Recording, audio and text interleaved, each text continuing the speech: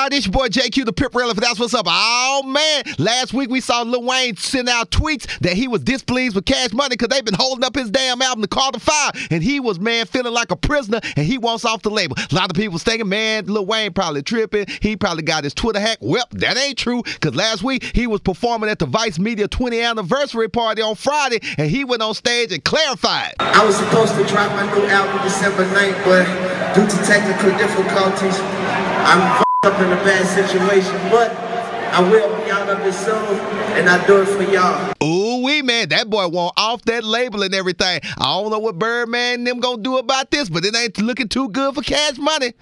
Man, oh man, we got to send our prayers out to the former Rockefeller member, Beanie Siegel, man. He in critical condition after being shot in the stomach this past Friday outside his home in New Jersey, man. According to Philadelphia NBC 10 News, police believe the shooting was a result of an argument that happened in front of his home, and his attorney says he was not the intended target, man. But you know what? After the shoot, they took him to the hospital. He had surgery. The investigators can't question him yet because, you know, he's still in the hospital. He ain't in good condition. Another person was shot, but that man reportedly has been cooperating with the police. Oh, man, we're going to have to see what's going to go down with this.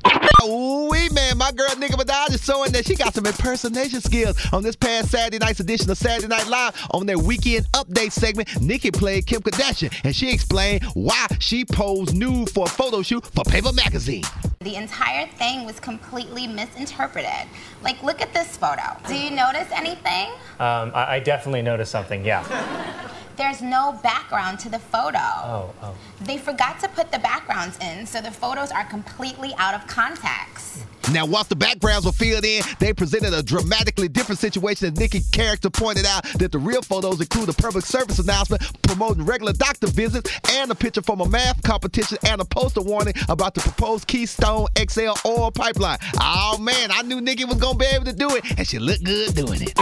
Ooh-wee, man, that boy Chris Brown is feeling so sad to be in America right now because, you know, Friday at the California Christmas concert he was at, he said that he was single, allegedly saying that him and Karrueche broke up. A lot of bad blood on Instagram. Karrueche said, hey, man, you been treating me bad, and this ain't how you do love. Chris Brown saying that, you know what, Drake played a role in they breakup. You know, Instagram saying that, you know, while he was locked up in jail for his probation violation, that she was down there in Toronto and everything. Somebody from Drake camp said that ain't true. You know, Karrueche was down in Toronto with one of his homegirls that he was trying to hook up with and everything. All I know is that boy done apologized and said, you know what, he make young, dumb mistakes, and he love that girl, so we gonna have to see what the hell gonna go down with this. I tell you, Chris, when you're in love, man, you just got to shut the hell up sometime.